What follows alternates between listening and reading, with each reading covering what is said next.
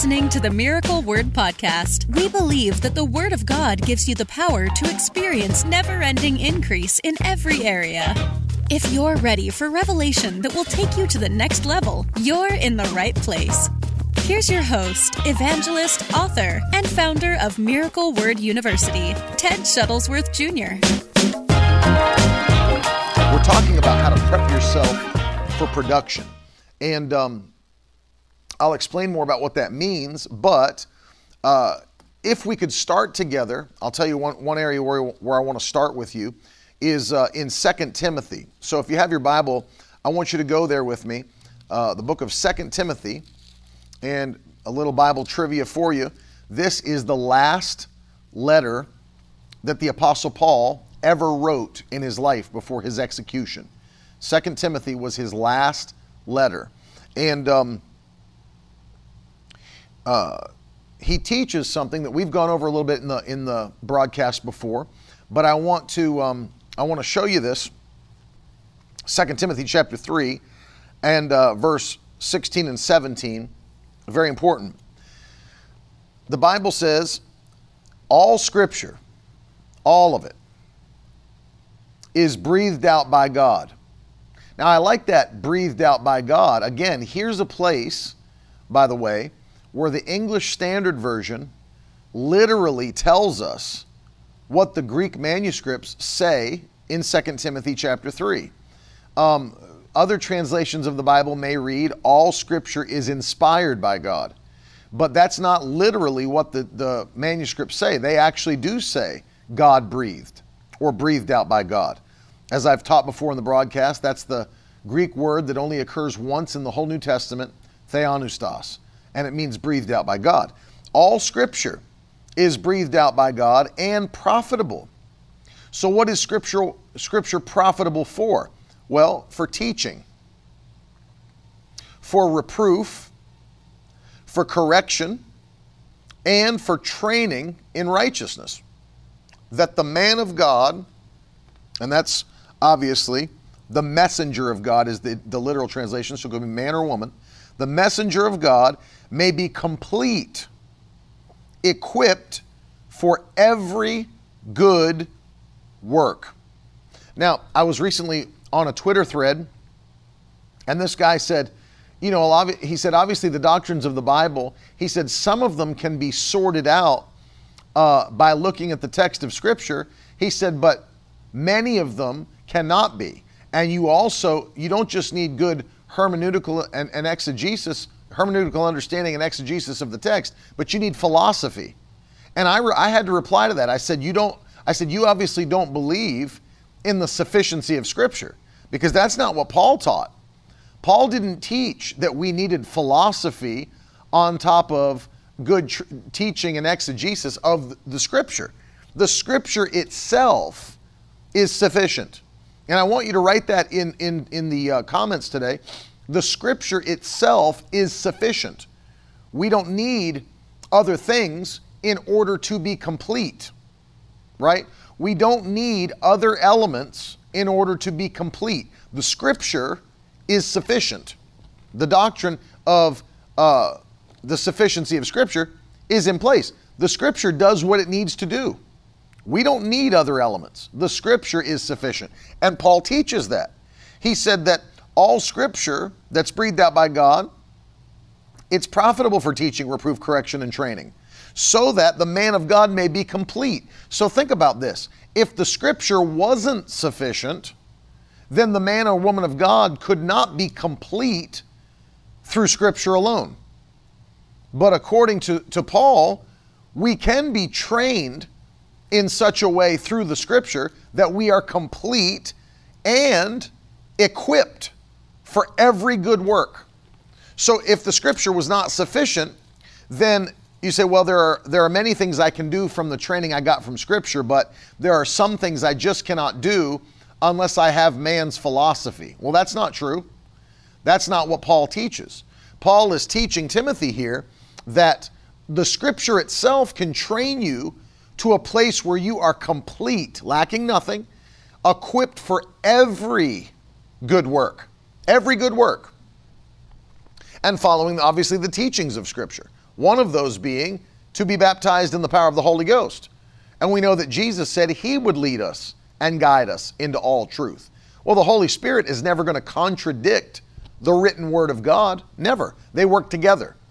And so through studying Scripture and obeying its commands, we can be complete and, look at this, I love this because it's where we're going today, and equipped for every good work.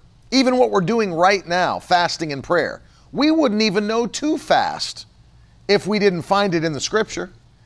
That's the reason we're fasting and praying. We have found it in the Scripture. We wouldn't know to pray unless it was found in the Scripture. The Scripture is our guide. It's our parameters for how to live our lives successfully in the kingdom of God. So we're talking about how to prepare ourselves for production. Just in case we need to go over this again, I will quickly. In John chapter 15, the Bible tells us that Christ is the vine, we are the branches, and God is the vine dresser, Jesus said. And then he's inspecting the branches and saying, do they produce fruit? Are they producing? See, we're prepping ourselves for production. That's what we're talking about today. So God inspects us and says, is he producing? Is she producing? Where's the fruit? Where's the fruit? And God's always inspecting.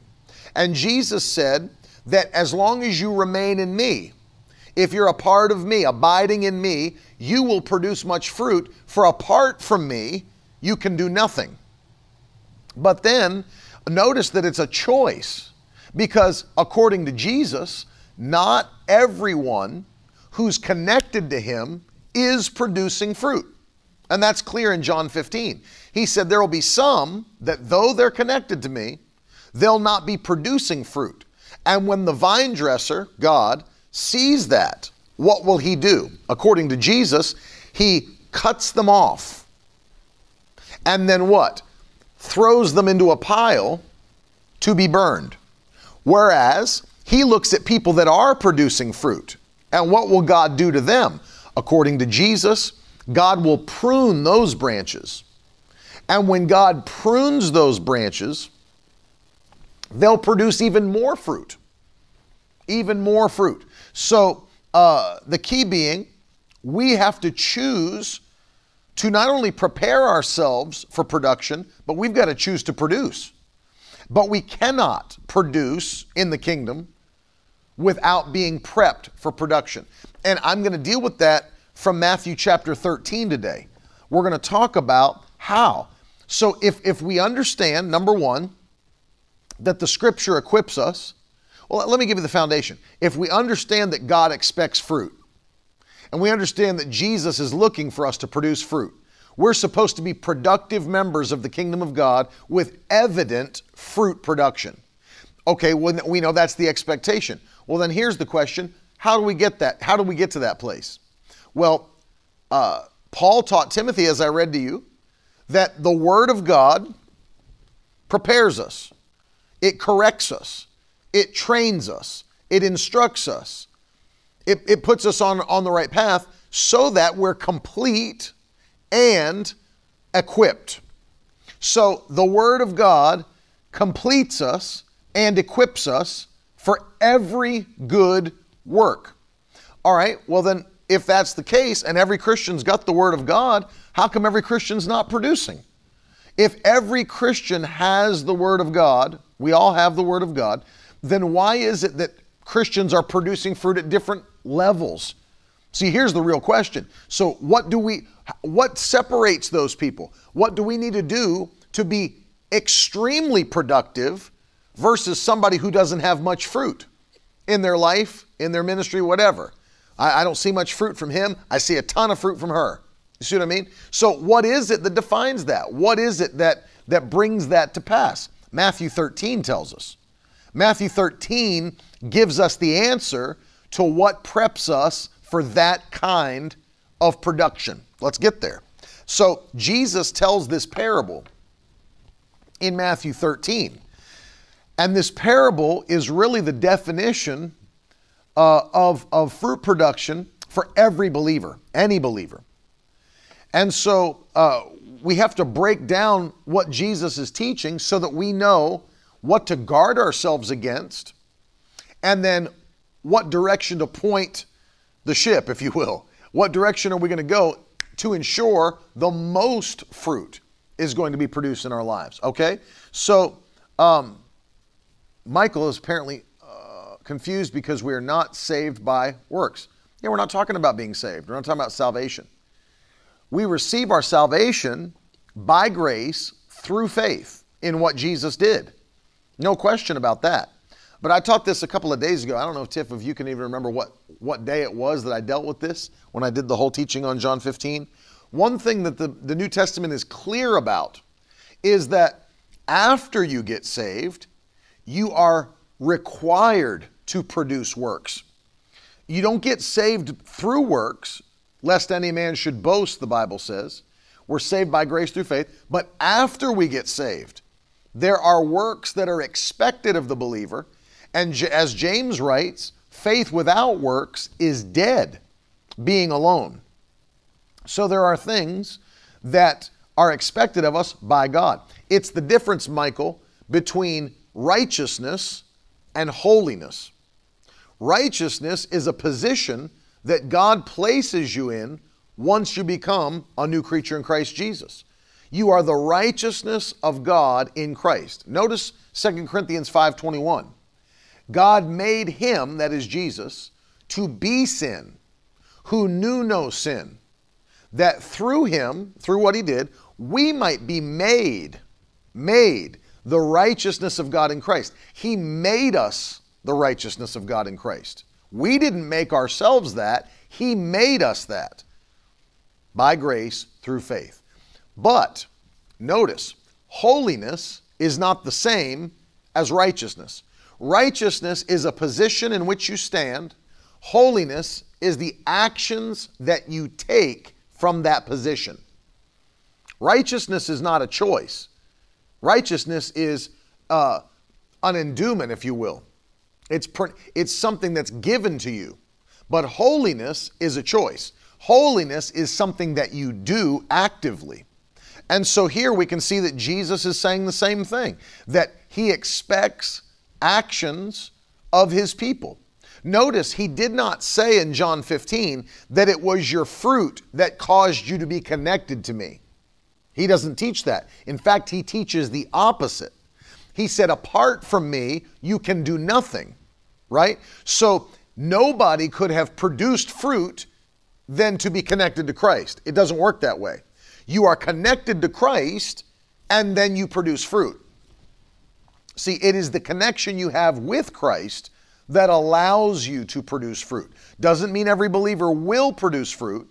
It just means that it allows you to produce fruit, right? Just because, like for example, if I were to, let's say I plugged an appliance into the wall outlet, that connection to power allows that computer, let's say, to turn on.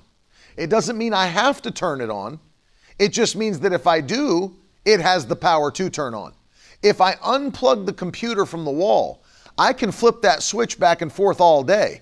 On, off, on, off, on, off, on, off. It won't matter in which position the switch is flipped, because without the connection to power, it has no ability to turn on. It just has to remain by default and on. Same thing Jesus is saying.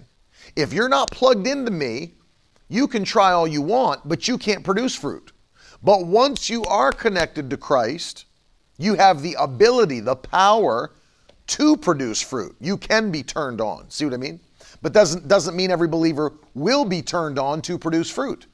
And that's what we're getting to today. Fruit is expected of every Christian, but some are not fruitful. Why is that? Well, Matthew 13 tells us why. And Jesus tells this parable of the sower. Very, very important parable, by the way. Very important parable. And by the way, this parable is so important because it is really, if you want to think about it this way, the foundational parable and principle of the kingdom. Listen to this. Matthew 13, I'll start with verse 3. And Jesus told them many things in parables, saying, a sower went out to sow. And as he sowed, some seeds fell along the path, and the birds came and devoured them. Other seeds fell on rocky ground, where they did not have much soil, and immediately they sprang up, since they had no depth of soil.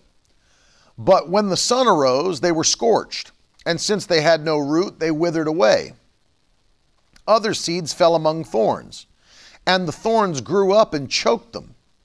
And other seeds fell on good soil, and produced grain, some 100-fold, some 60, some 30. He who has ears, let him hear.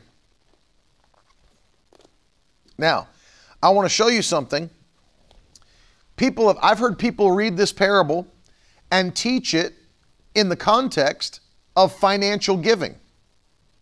And this has nothing to do, absolutely zero to do, with financial giving. And people have taught, Lord, I pray you'd bless some 100-fold and some 60-fold and some 30-fold.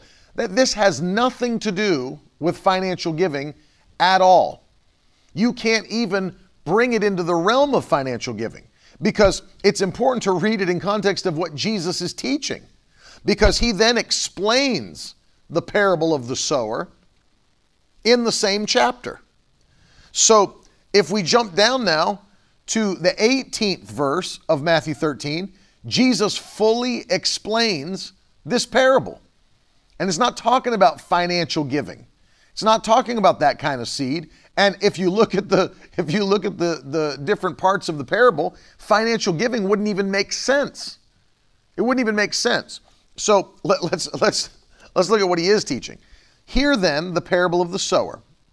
This is verse 18 and down to verse 23. When anyone hears the word of the kingdom and does not understand it, the evil one comes and snatches away what has been sown in his heart. You see that?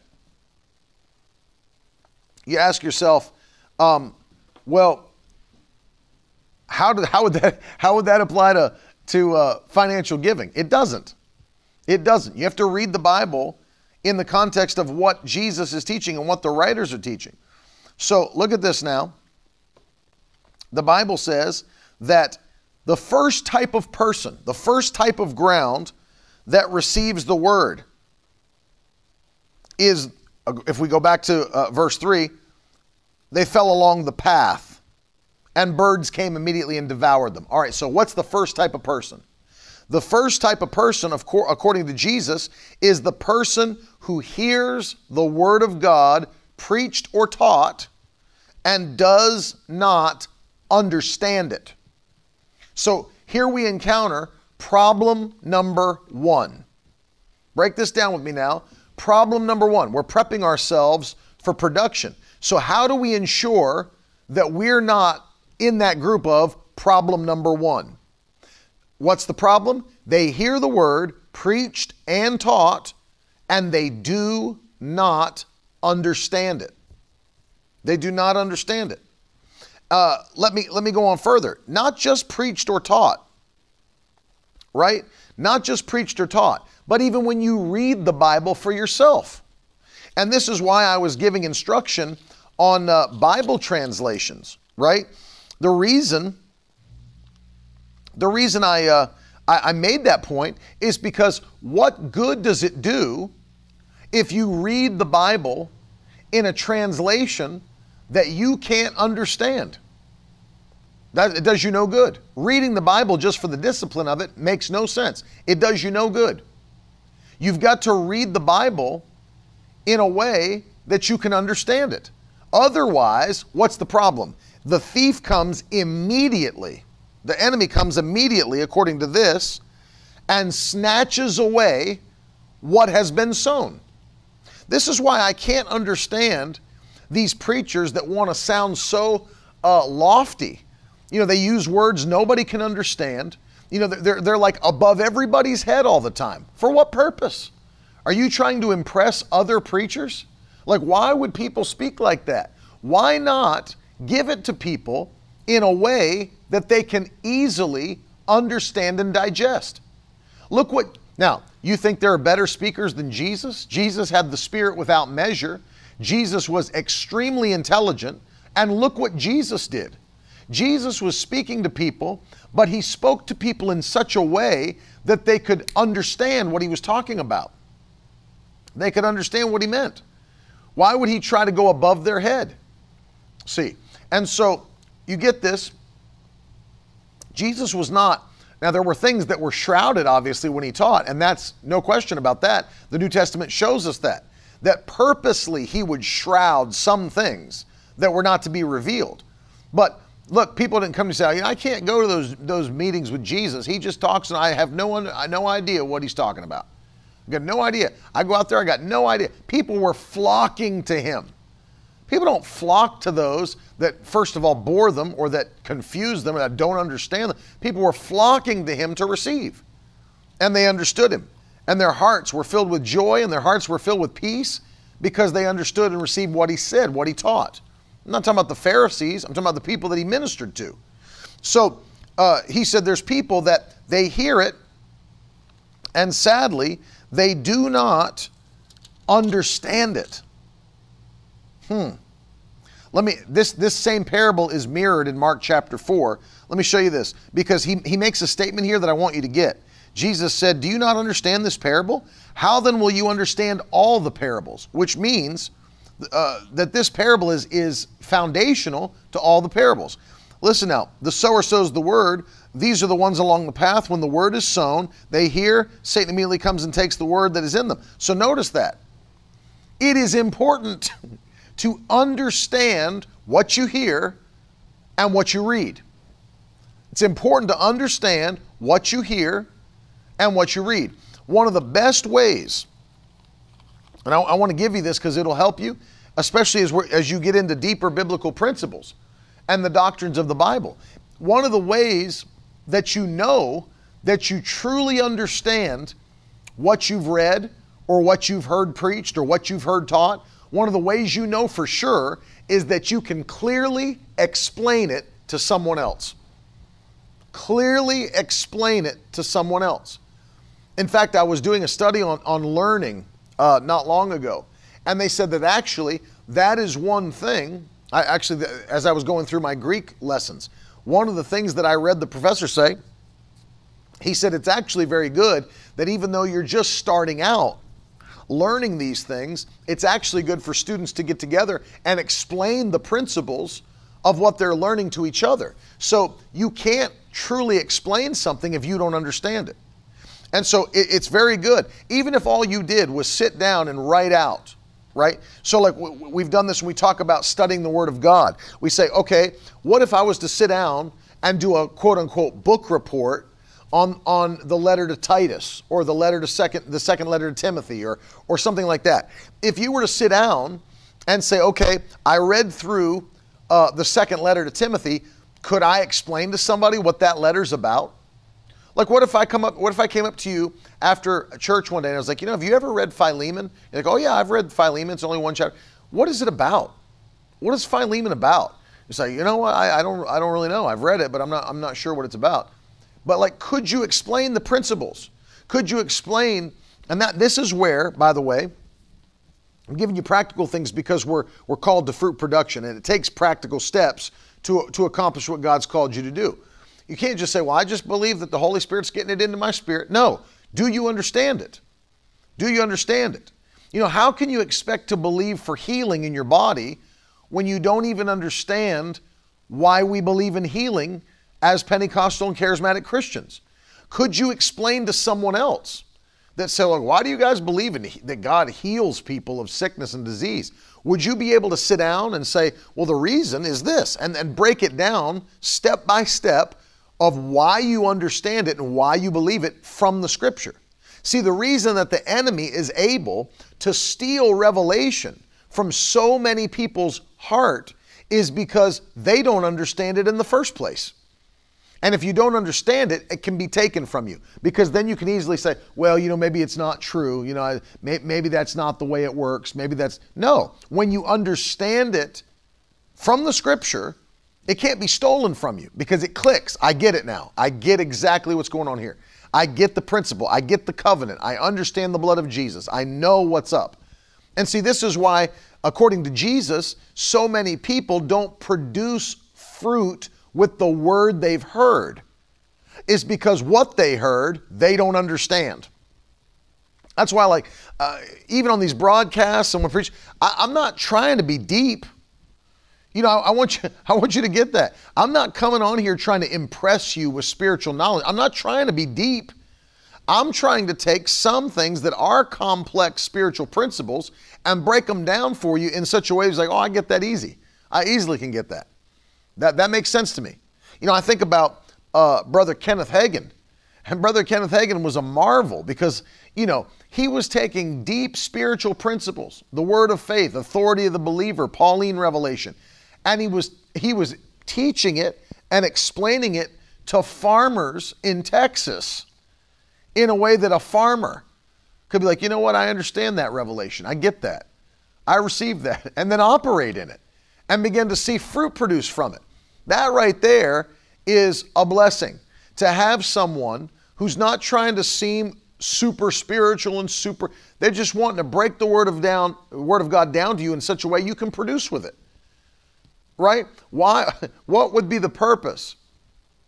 It's like, can you imagine? This would be ridiculous.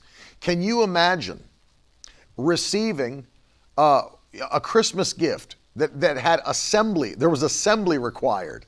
Can you imagine breaking open the instructions and the company wrote the instructions in Latin?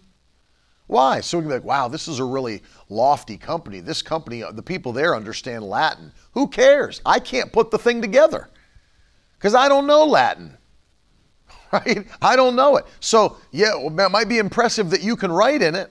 Might be impressive that you even understand it, but it doesn't help me because I'm trying to put my gift together and I can't assemble it because I don't know what that means. I don't understand it. So as a result, I'm missing out on the blessings and benefits of this thing that I was given because I can't understand how to make it work. So what's the purpose of being so lofty and above everybody's head? It keeps people from being able to make it work. You don't want that. You don't want that. And so you got to understand, the first step to this is understanding. Understanding the Word of God. What does it mean? What does it mean? Well, this is one of the reasons, that I, not only that I do these broadcasts, but also that we recommend to you study materials. And I recommend to you study Bibles. And I recommend to you different books that will help you learn how to study the Bible. And I really think it'll be important. I've been considering at some point this year doing some sort of a class privately with people to teach them step by step to go through and how to study their Bible, how to read the Bible, understand the Bible, apply the Bible. We've had people that are writing in, it's like, I need help on how to study the Word. I just had somebody tell me yesterday, they said one of my best friends told me I need to be attached to Bible study classes because I don't understand how to study the Bible. I don't understand how to study the Word. I need people to show me how I should be studying the Word of God. It is important. And you can see how it's primarily important according to Jesus. Because if you don't understand it, that's the first level of no preparation to produce. Boom, it's out the window. It is out the window. So what happens? Did you no good to hear the preaching and teaching? Did you no good to sit there for an hour and read your Bible because you don't understand it? And if you don't understand it, boom. The Bible says the thief comes immediately and steals what was heard, what was read. And so I always encourage people, read something you can understand. Process it. Explain it to somebody else. Write it down if you have to. I think, to be very honest with you, I think if you were serious about fully understanding the Bible, it's great to journal while you study, because can you put those same thoughts into your own words? That is a vital skill for every believer. This is not a school skill. This is a believer's skill. Because what are you going to do when you need to explain that to somebody else? You've got to be able to do it in your own words. You've got to be able to do it in your own words. And I think it's a benefit as you're fasting and praying, as we're reading through the Bible. One of the things you might want to do is like, okay, as I'm going through these, we're going to get to the place where we're going through these shorter epistles, these letters from the apostles to the churches. Did you ever think like, okay, I'm going to hit Galatians? And and I agree with Hannah. Hannah makes a great point on Facebook. She said, most people are just trying to read it fast. Read slow and ask yourself questions. I totally agree with Hannah on this, because what happens is, if you're just trying to blow through your Bible reading, what are you getting out of it? What's the point of that? What are you getting out of it? Go slow. Even if you have to break it up through several times throughout the day. So 11 chapters is a lot. Okay, break it up. Break it up. Maybe do, 3, 3, 3, 3. And just really read through those 3 and ask yourself questions. What's he trying to say here? What's he getting across? What's the problem he's addressing? What's the solution he's providing? See what I mean? And then really get it in your spirit. Really be able to break it down. Read to understand. I will tell you, and I know it's a little bit of an investment of time, but there's a book that I would recommend. Maybe Tiff can pop the Amazon link in the comments, but it's called How to Read a Book. And I think I've recommended it on here before, but I think you can get even the ebook of it. But How to Read a Book, and it sounds funny to read a book on how to read a book, but it is an eye-opener. It's an eye-opener, because you start to realize there are these different methods of reading, different kinds of reading that will actually help you to retain the knowledge and use the knowledge. And if you've ever seen the book that we recommend for Bible study called How to Read the Bible for All It's Worth, Dr. Gordon Fee in that book recommends that you read this one, How to Read a Book. And it's because in the same principles they're teaching from this book, they can be applied to the Bible. And you can read the Bible that way. You can study the Bible that way. And so you can find it, Dr. Mortimer J. Adler and Charles Van Doren, How to Read a Book. It's on Amazon, and we'll pop the link in for you. It's on Kindle and paperback, but grab it and go through it. It helps you when you're studying and reading the Bible. There's the link for you on the platforms. So it's like, why would I invest my time to read and study something only to go and not understand it? It's a waste of your time, right? It's a total waste of your time. So don't be the person that's like, you know what? I heard the word preached on Sunday. Most people, they come back next Sunday. What did pastor preach on last Sunday? I don't know. I can't remember. Why can't you remember? No notes were taken. Nothing was journaled. Nothing was put into your bank to be processed. That's why notes are so important. They've even proven, and I don't know the exact statistic, maybe Tiffany does, I'm not sure, but they've proven that when you are hearing something, you are so many times more likely to remember it and use it if you make notes while you're hearing a teaching or while you're studying something. Notes, because something takes place, and they've even shown when you handwrite the notes versus just typing them on a keyboard. Something happens with your brain that's connected to your motor skills when you have to write those things manually down, that keeps you into a place where you can remember it and to use it. So Jesus says the first problem that keeps people from fruit production is they don't understand what they're hearing or what they're reading. Don't be that person. Put yourself in position for production by understanding what you read. One of the things that'll help too, this is an excellent point. AJ makes a great point. I do that as well. I do the exact same thing, AJ. He said, I've made a habit to read introductions or a summary of the book I'm about to read in the Bible Many study Bibles will have a few paragraphs to give you an idea of what you're about to read. Totally true.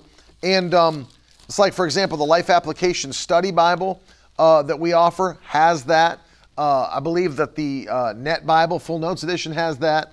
There are many Bibles that do that. Even some normal Bibles will include that little introduction or summary to the book. Very important to read those. I love, which is one of the reasons we use it as a tool, I love the intros that the Life Application Study Bible provides to each book of the Bible. I love those because it doesn't just give you a summary. It gives you vital statistics. It shows you the people that it's going to be dealing with, the places in the world that it's going to be dealing with, key passages, key thoughts. What are the key thoughts of the author? What problems is he trying to deal with? All of those things before you even start the book. So it preps you for what you're about to ingest. And it's an excellent point, AJ. The Dake Bible has at the end of each book. It's a great way to study by looking at a summary first and realizing what it is you're about to take in. Excellent point. And I would recommend that you guys do that as well. It helps the understanding. Then number two, what's the number two problem? What's the number two problem that Jesus describes? Well, he said the first, though it fell on the path and the birds came and devoured them, other seeds fell on rocky ground. On rocky ground where they didn't have much soil. So immediately they sprang up, but since they had no depth of soil, but when the sun rose, they were scorched. And since they had no root, they withered away. So that's problem number two, people that don't have deep roots. What did Jesus say about it when he was teaching the meaning? Verse 20, he said, as for what was sown on rocky ground, this is the one who hears the word and immediately receives it with joy, yet he has no root in himself, endures for a while, and when tribulation or persecution arises on account of the word, immediately he falls away. So what are we talking about here? Here we're talking about people that are not rooted in the kingdom. They're not rooted. Now this is where we get into discipleship. This is when we get into Paul, like he said, imitate me as I imitate Christ. We're talking about faithfulness, dedication, discipleship, being rooted and planted in the kingdom of God. Because there's all kinds. Do you remember, it's like when you first got saved, you had the zeal before you had the dedication and faithfulness and consecration, right? You got saved, you said a prayer at the altar, maybe you had that experience with God. You had all this zeal before you had consecration, dedication, right? Before you had that faithfulness to God. And so what ends up happening when you've got all that excitement, you got all that zeal, you're ready. It's like they said, they immediately received the word with gladness. I'm pumped up about this. But then something comes to resist them. Life, attacks of the devil, other people that don't agree with how they believe. And automatically, because they're not rooted, they've not become disciples. They're not discipled. What happens is that they can be easily swayed. They lose it. They lose out. They fall away. Persecution comes. Trials come. Attacks come. And there's no discipleship. Discipline keeps me in. Discipline keeps me in. I want you to put that in the comments. Discipline keeps me in. It's not passion. It's not excitement. It's not zeal. Discipline keeps me in. This is what we're teaching here. That's what Jesus said is the second problem, is that people, they're all pumped up, they're all zealous, they're all excited, they've got passion, they've got no discipline. They're not disciples. No root. They're not rooted. It shows an immaturity. Discipline keeps me in. Not passion, not zeal, not excitement. Discipline keeps me in. And so the more you are discipled, you take on the disciplines of your master, Jesus. See, that right there roots me into this kingdom, to the place where I don't care what comes my way. Right? Did you build your house on sand, or did you build your house on the rock? See, because if you built your house on sand, the foundation's no good. The wind comes, blows you down. Waves come, blow you down. Persecution comes, burns you down. But if you're planted, if you're on the rock, you've got a firm foundation. Discipline keeps me in. It's the same in the natural realm. People's passion, I've taught on this so many times on this broadcast. We're coming up on Quitter's Day again. People's passion fades. Excitement fades. Zeal fades. And then the real world kicks in. People are like, I don't want to go to the gym. I don't want to run today. I'm tired. But discipline keeps me in. I would take discipline over passion 100 million times out of 100 million. Give me the discipline. Because discipline can build the passion, but you've got to have the discipline. It keeps you in. I do it because it's my identity. See, here's what people fail to realize. A good discipline, and James Clear taught this in Atomic Habits, a good discipline will define your identity. Let me say that again and really get this principle into your heart. A good discipline will define your identity. They found that, even doing studies on these types of people. The people that were trying to smoke that successfully stopped smoking were the ones who identified, and when they were offered a cigarette, they said, no, thank you, I'm not a smoker. Whereas the other ones who kept falling back into the temptation, when offered a cigarette, instead of saying that, they would say, no, thank you, I'm trying to quit. I'm trying to quit. What does that mean? I'm still a smoker, but I'm trying to quit being a smoker. Whereas the ones who successfully quit said, no, thank you, I don't smoke. Think about that. A good discipline will define your identity. Why did those people successfully quit smoking? It's because they changed their mindset, identity about who they are. No, the reason I don't smoke is because I'm not a smoker. Right? And when we get this, well, why do I go to church? I don't feel like going to church. No, I go to church not because I feel like going. That's what servants of God do. Whoo, I could teach on this. I could teach on this for a while. Well, I don't feel like reading my Bible today. I'm too busy. No, I'm reading it because that's what children of God do. That's who I am. Well, I don't feel like praying today. No, I'm praying today because that's what children of God do. It's my identity. Even with exercise, they found that out. When people didn't want to exercise anymore or change their eating habits or any of that stuff, you know what helped them? Is when they started, one guy said, the thing that changed me is that, well, I don't feel like eating that. I feel like eating something else. But why would I eat the salad over the whatever, the burger? He said, because when I started identifying as an athlete, he said, even though I wasn't a professional athlete, even though I didn't do it for my career, he said, I started saying, I'm an athlete. You know, I work out, I run, I eat right. And when I was tempted, my identity would take over. The good discipline builds an identity. My identity would take over and say, no, I don't eat that because athletes don't eat that. I eat this because athletes eat this. See? And that same discipline identity correlation brings you into that place of discipline where you say, you know what? No, I don't do that anymore because servants of God don't do that. No, I don't talk like that anymore because the servants of God don't talk like that. No, I don't go there anymore because servants of God don't go there, right? I do this because servants of God do this. And your identity. See, once that identity change takes place, the habits change in your life. And you're no longer depending on passion, and you're not depending on zeal or excitement or a feeling in order to make something happen. No, now you're dependent upon the disciplines or the parameters of your identity. That's very, very important. Very, very important. And so what is he saying here? These people have not been discipled into the kingdom. They got no roots. See, when you put those roots down, that's your discipleship kicking in. That's the identity. This is who I am. I'm not in and out of church because servants of God aren't in and out of church. I'm not a church hopper. I'm faithful because servants of God are faithful. I don't go to church once every 5 weeks like the average person in America. I go every time the doors are open because that's what servants of God do. See what I mean?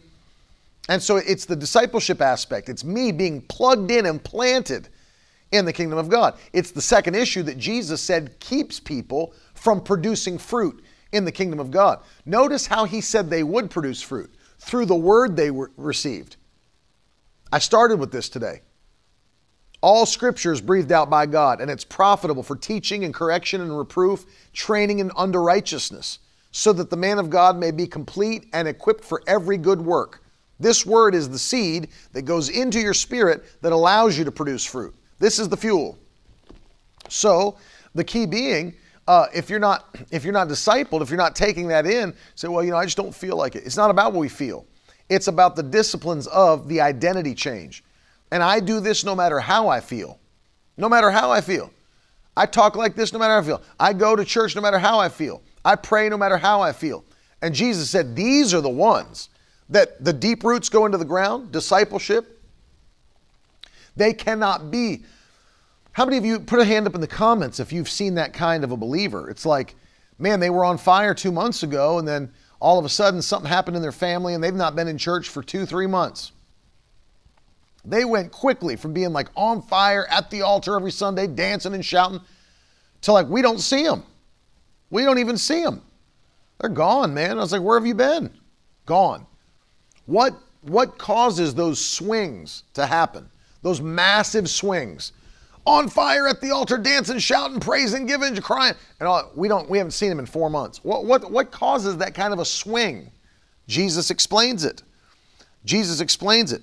He said, when tribulation or persecution arises on account of the word, immediately he falls away. That type of a person immediately falls away.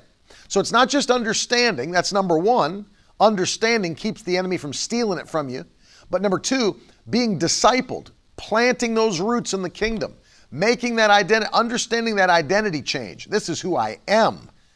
Those roots will keep persecution, tribulation, any opposition from pushing you out of fruit production. I refuse to stop producing because someone doesn't like it. My family doesn't like it. My mother doesn't like it. My brothers and sisters, my friends at work, they think I'm nuts. Get new friends. Pray for your family. But stop surrounding yourself with people that are going to oppose you. This is one of the things I've never understood.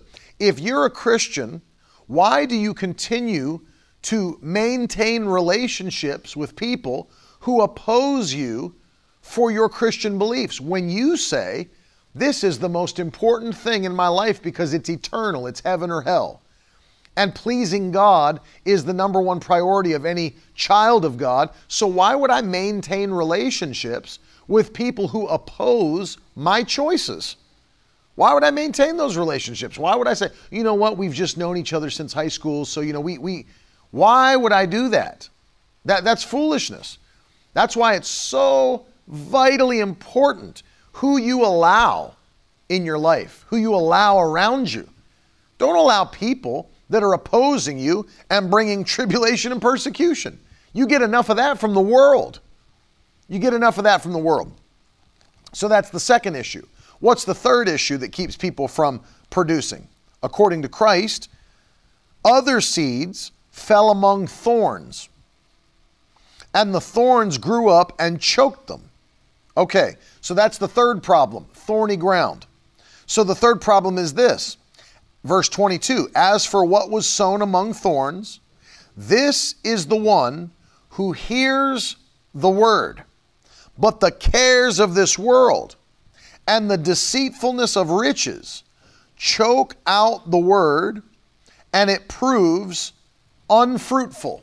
Okay, so now we got another problem. It's not that they didn't understand the word. It's not that they're not rooted in the kingdom. It's just that though they are disciples of Christ, they have allowed the cares of this world, that's the first thing that they deal with, and the deceitfulness of riches, the second thing they deal with.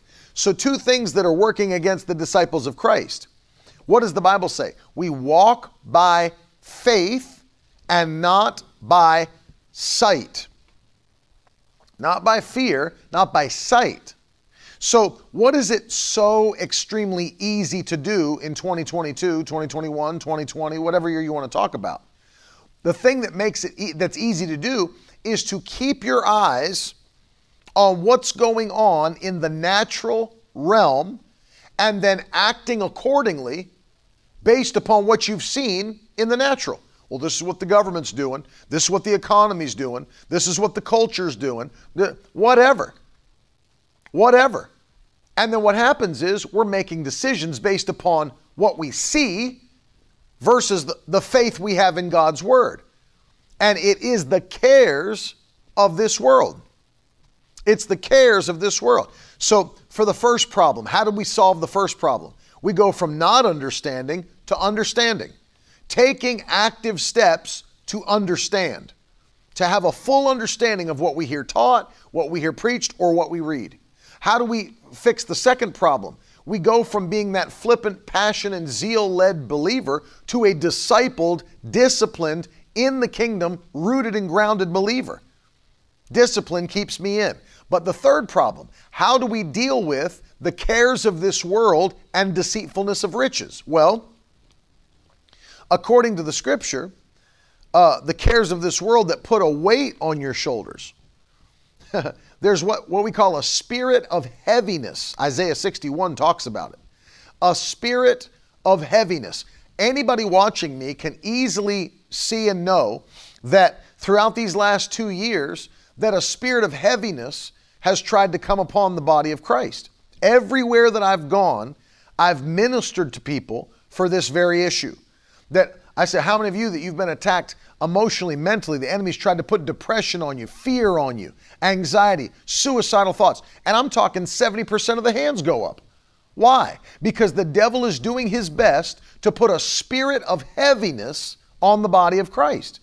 Because it is joy, get this now, it is joy that drives you forward. The joy of the Lord is your strength.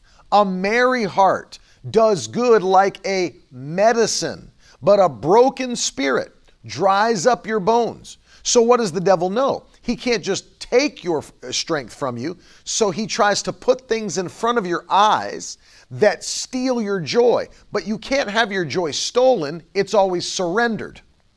Whew, I could preach on that. Put that in the comments and write it in your notes. My joy cannot be stolen, it can only be surrendered. Man, if people could get that, just that. My joy cannot be stolen, it can only be surrendered. You know what that means? It means that I would willingly give up my joy and trade it for the cares of this world. That's what people do. Question, where does your joy come from? The presence of God. In His presence is fullness of joy. Whew, get that. In His presence, Psalm 16:11, is fullness of joy. So joy is an element that comes out of the presence of God. So if you're the one who has the connection with God, from which you pull the joy, and it is your strength and it's a medicine to your body, how does it get taken from you? It can't get taken. Let me ask you a question. How could Satan steal anything from inside your covenant? He can't. He has no access to your covenant. Satan has no access to your covenant. He has no access to your salvation. He has no access to your healing.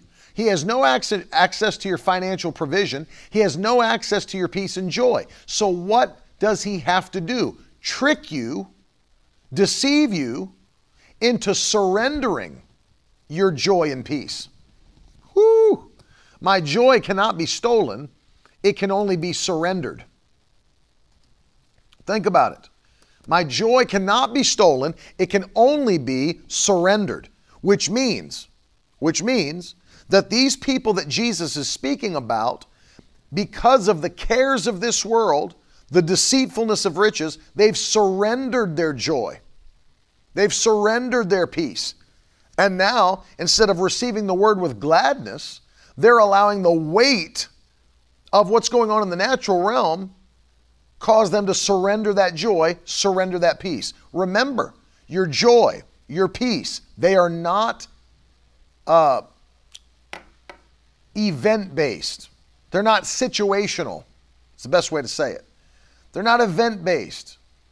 I'm not happy because something's happening. I'm happy. I'm joyful because of what the Word of God said and the access it gives me to God's presence. Get that in your heart. My joy, my peace is not situational. It's not event-based. It's based upon the Word of God, which gives me access to the presence of God. Hallelujah. Woo, glory to God. And so in order for it to be taken, I have to surrender it. I've got to surrender it. Don't fall into the trap Jesus is speaking of, cares of this world, deceitfulness of riches, and then I surrender what is my fuel for purpose based on the natural realm. And that stops people from producing the Word. You realize that is an obstacle. It's an obstacle to producing with the Word you've received. They immediately look at the ones before them. Those that don't have roots, they immediately receive it with joy, but then. I don't want to immediately receive with joy and then lose what God said is mine. So in every I love what Paul taught the church. He said, in all circumstances, rejoice. In all circumstances, rejoice. Give thanks in every circumstance. As the psalmist wrote, rejoice in the Lord always. That means not based on situation. At all times. I will bless the Lord at all times. Whew, come on. His praise will continually be in my mouth. It's an all the time thing. Give thanks always. For this is the will of Jesus Christ concerning you. Rejoice in the Lord always. I'll bless the Lord at all times. It's an all the time thing. So by staying in that joy, by getting into that joy, no, it's not about not being able to cry and have sad moments. It's that we don't let them rule our lives. It's not that we negate the fact that we have emotions. It's that we rein them in. And we realize my emotions don't control me. My spirit man controls me. Every person has emotions. Every person deals with feelings and emotions. But here's the deal. Just because you do doesn't mean you allow those feelings or emotions to control your decisions and your life. And that's key. That's why what do you think there's ever been a Christian that didn't have thoughts that came against their mind? Well, of course, we all have thoughts that come against our mind. But we take every thought captive and we make it obey Jesus Christ, as the Apostle Paul wrote to the church, 2 Corinthians chapter 10. We take those thoughts captive.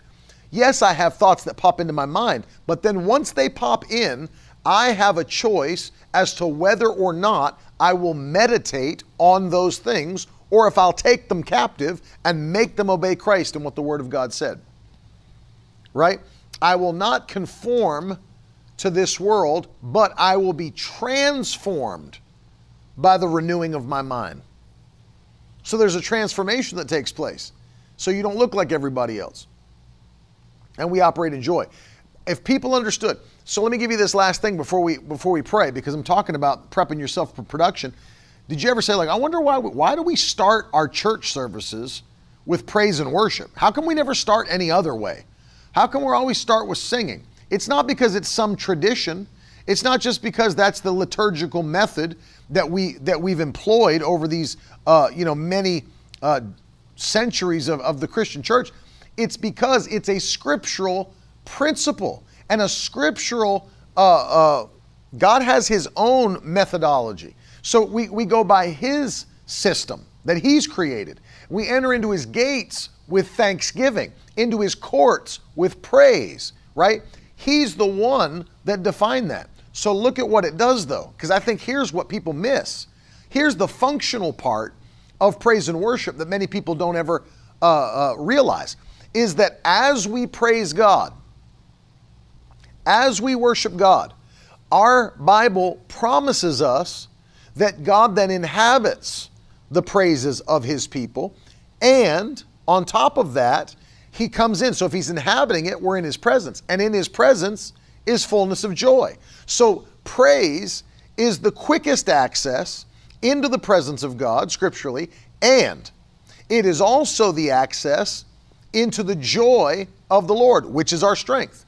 Which means when we think about it from a logical perspective, we all have to live in the natural world. We're going to work.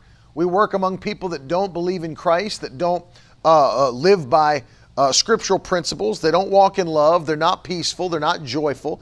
Many of them are in turmoil and in crises in their own lives. And then because of what they're dealing with, many times it will affect how they interact with you. So you've got all these things that you're dealing with, plus what's going on the news, plus what's going on in the culture, and all the things you're facing. You come into the church for church service, and the last thing, unless you've been so disciplined about prepping yourself and curating your own atmosphere, you come into the church and you're like, I don't feel like praising God.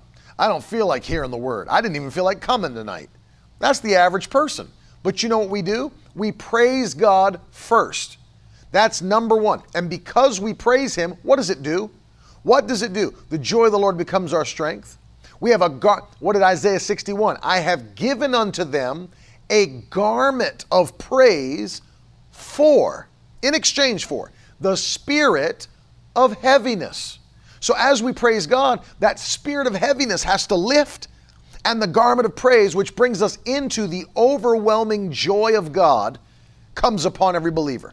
It is a systematic process that brings us into a place. Now that's not the end. Look what the end result is.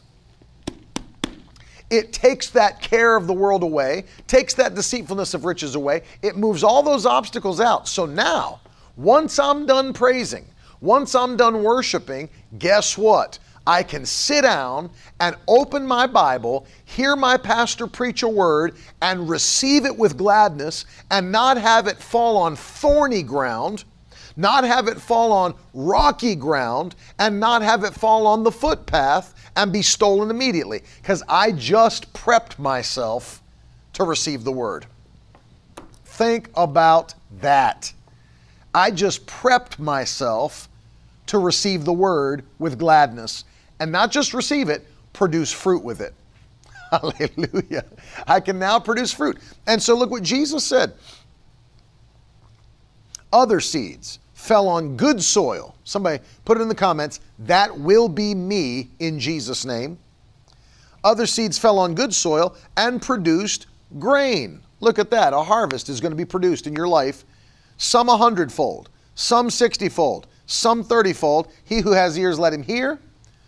Verse 23, as for what was sown on good soil, this is the one who hears the word and understands it.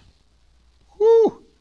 He indeed bears fruit and yields, in one case 100-fold, in another 60, and in another 30. So notice it.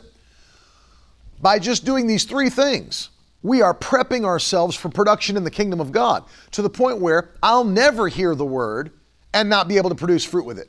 I'll never be in a place where I diminish, where my leaves wither, where I'm not able to prosper in all that I do, because I'm keeping myself in a spot. And again, please let me be very clear about this one. Every one of us individually are the ones who are required to keep ourselves in that place, right? God is never going to do this for us. Christ is never going to do this for us. He gives us the method, but we are required to keep ourselves as good ground.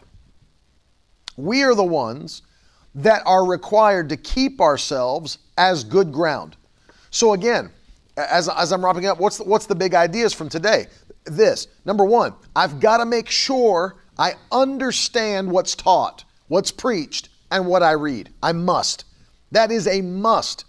So forget blowing through your Bible reading plan. Forget just speeding through it so you can get to your Netflix show. You might as well not even do it if you don't understand it.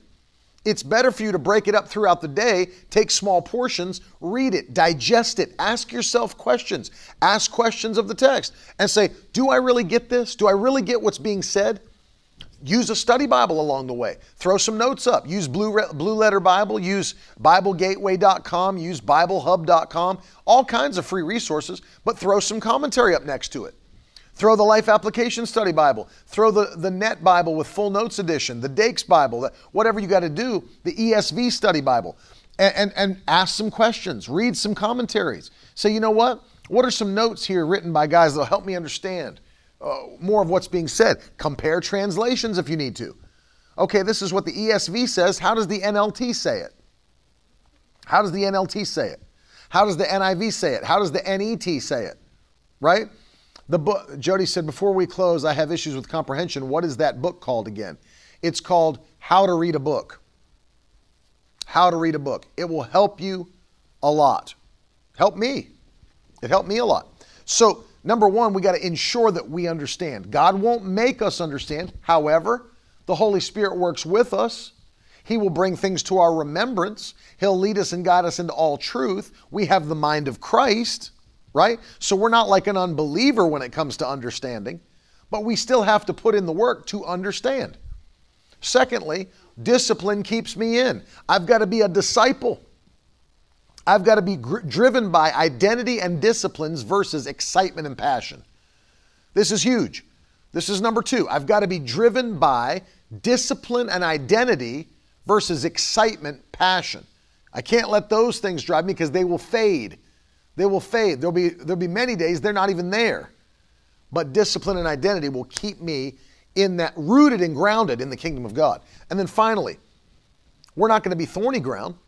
The cares of this world aren't going to stop us. The deceitfulness of riches aren't going to stop us. We're not going to allow a spirit of heaviness to keep us from receiving the word of God. So what are we going to do? Put on a garment of praise. Get into the presence of God. Let joy overtake us.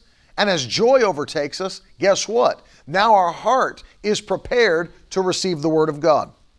We're prepping ourselves for production. You're going to be more productive in this 1 year than you have been in the last 5 years in Jesus' name. In Jesus' name. You'll produce more for the kingdom of God and in your family, your business, your whatever it is you're called to. More in 1 year. This is our year of divine possession. Hallelujah. Divine possession. We're moving forward with force. With force. I'm so excited. I'm so excited for what God's getting ready to do. And it's going to be supernatural. I'm going to pray here in a moment, but I can't wait for tonight at 9 o'clock. I'm just telling you, get ready for tonight at 9 o'clock. I got a word in my spirit as we continue in this fast. The best days are ahead. They're not behind us. Get ready for this. Divine possession is ours. I want to pray because God's looking for productive people. And I know that's you. That's the Victory Tribe. That's who we are. That's who we are. And I'm telling you, we are going to see supernatural fruit production. Get ready for your mind to be blown. Get ready for those of you that have your own business. Get ready to sign the biggest contracts, the most clients. Get ready for your mind to be blown with the production.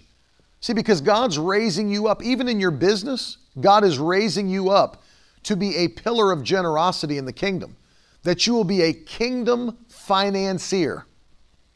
I want you to get that phrase in your spirit. God is raising you up to be a kingdom financier, someone who funds the agenda of God. And He will cause you to explode. He will cause you to increase so that, because He knows your heart, He gives seed to the sower and bread to the eater. Amen. Get ready for it. Father, I pray for every person who's been watching today, that's been listening today. I ask you in the mighty name of Jesus that you would open these supernatural doors quickly. Father, we will be in position to produce for your kingdom. Our hearts are in position. Our minds are yielded to you. I pray, Lord, that you would give us understanding like we've never had. As Paul prayed for the church in Ephesus, I pray that you would open the eyes of our understanding. Let us see what we've never seen. In Jesus' name. Let us see give us a spirit of wisdom and revelation in the knowledge of you, to see what we've never seen, to do what we've never done in the mighty name of Jesus Christ. And we thank you for that. We thank you ahead of time that we are going to explode in productivity. We're going to increase like we never have. This is going to be a year that will cause us to laugh all the way to the end of the year. All the way to the end of the year. Hallelujah. We give you glory, we give you praise, and we give you thanks. In Jesus' name, amen. Hallelujah. You'll see the information on the screen. I'm giving you an opportunity to sow as we're fasting and praying. And I'm challenging you to sow by faith. If you're believing for the biggest things you've ever seen financially, it's going to take the seeds that you've never sown before, levels of sowing that you've never entered into yet. That's why we always move to increase ourselves. That's why we set goals. Carolyn and I definitely set goals, and we broke those goals by the grace of God by a lot in 2021. But that's not the end. Get ready for 2022. I vowed to the Lord, and so did she, that we're going to do this every year, more for the kingdom than last year. And He's the one that gives seed to the sower. When He knows you're a giver, He releases seed into your hand. Hallelujah. We had somebody recently write in and said, you know, I really wanted to sow a seed of 1,000 and they needed 1,000. And somebody put into their hand $2,000. Just literally within days of them saying, Lord, I want to sow 1,000 in the Miracle Word. And somebody put 2,000 in their hand. And they said, I had 1,000 that I needed and I sowed 1,000 like I wanted to do. He gives seed to the sower. He gives seed to the sower. So vow to God. Say, Lord, this is going to be the year I'll do more for you than I've ever done. Maybe you've wanted to partner with this ministry and you never have had a chance to yet. And you're saying, God, put that seed in my hand. He'll do it. He'll do it. Thank you, Jackie Blake. Zach Ramsey said, set a goal for the year, broke it in May. Look at that. Why? He gives seed to the sower. He gives seed to the sower. And He gives bread to the eater. But I want you to catch this. Bread's not your harvest. Bread is not your harvest. Bread is the thing that sustains you until your harvest. It's the same person. He gives seed to the sower, bread to the eater. They're the same person. The eater sows and the sower eats. He gives you something to sow. He gives you something to eat. Then your harvest comes. Hallelujah. Thank you, Jackie, for standing with us at 1,000. There's people that are watching like, you know what? I need to partner. I need to stand with you. In the month of January, we're going to do it a little bit differently. For those that are sowing at the partnership level, $85 or more this month, we have a book by Dr. Lester Sumrall. This is one of my favorite books because it's a story. It's crazy stories, if you want to know the truth, of his journeys of faith, even when he was young in ministry. And it's called Adventuring with Christ. How he met Howard Carter, how he went around the world, supernatural things that took place. It's one of the most faith-building books for a life of faith that you could read. It's called Adventuring with Christ. That's our gift to you in the month of January for those that are sowing at $85 or more. Then, for those that are sowing at $250 or more, I'm going to include another book with that called How We Got Our Bible. This is one of the most eye-opening things. It gives you an appreciation for the scripture that we have, but it also, if you've ever wondered, you know, how did we get 66 books? How did we find these? What caused us to have the Bible? This is one of the best books. I think there's over 1 million copies of it in print, and it'll open your eyes. It's one of the most important reads that you could make as a Christian, understanding how we got our Bible. For those sowing at $250 or more this month, we're going to send you both of those.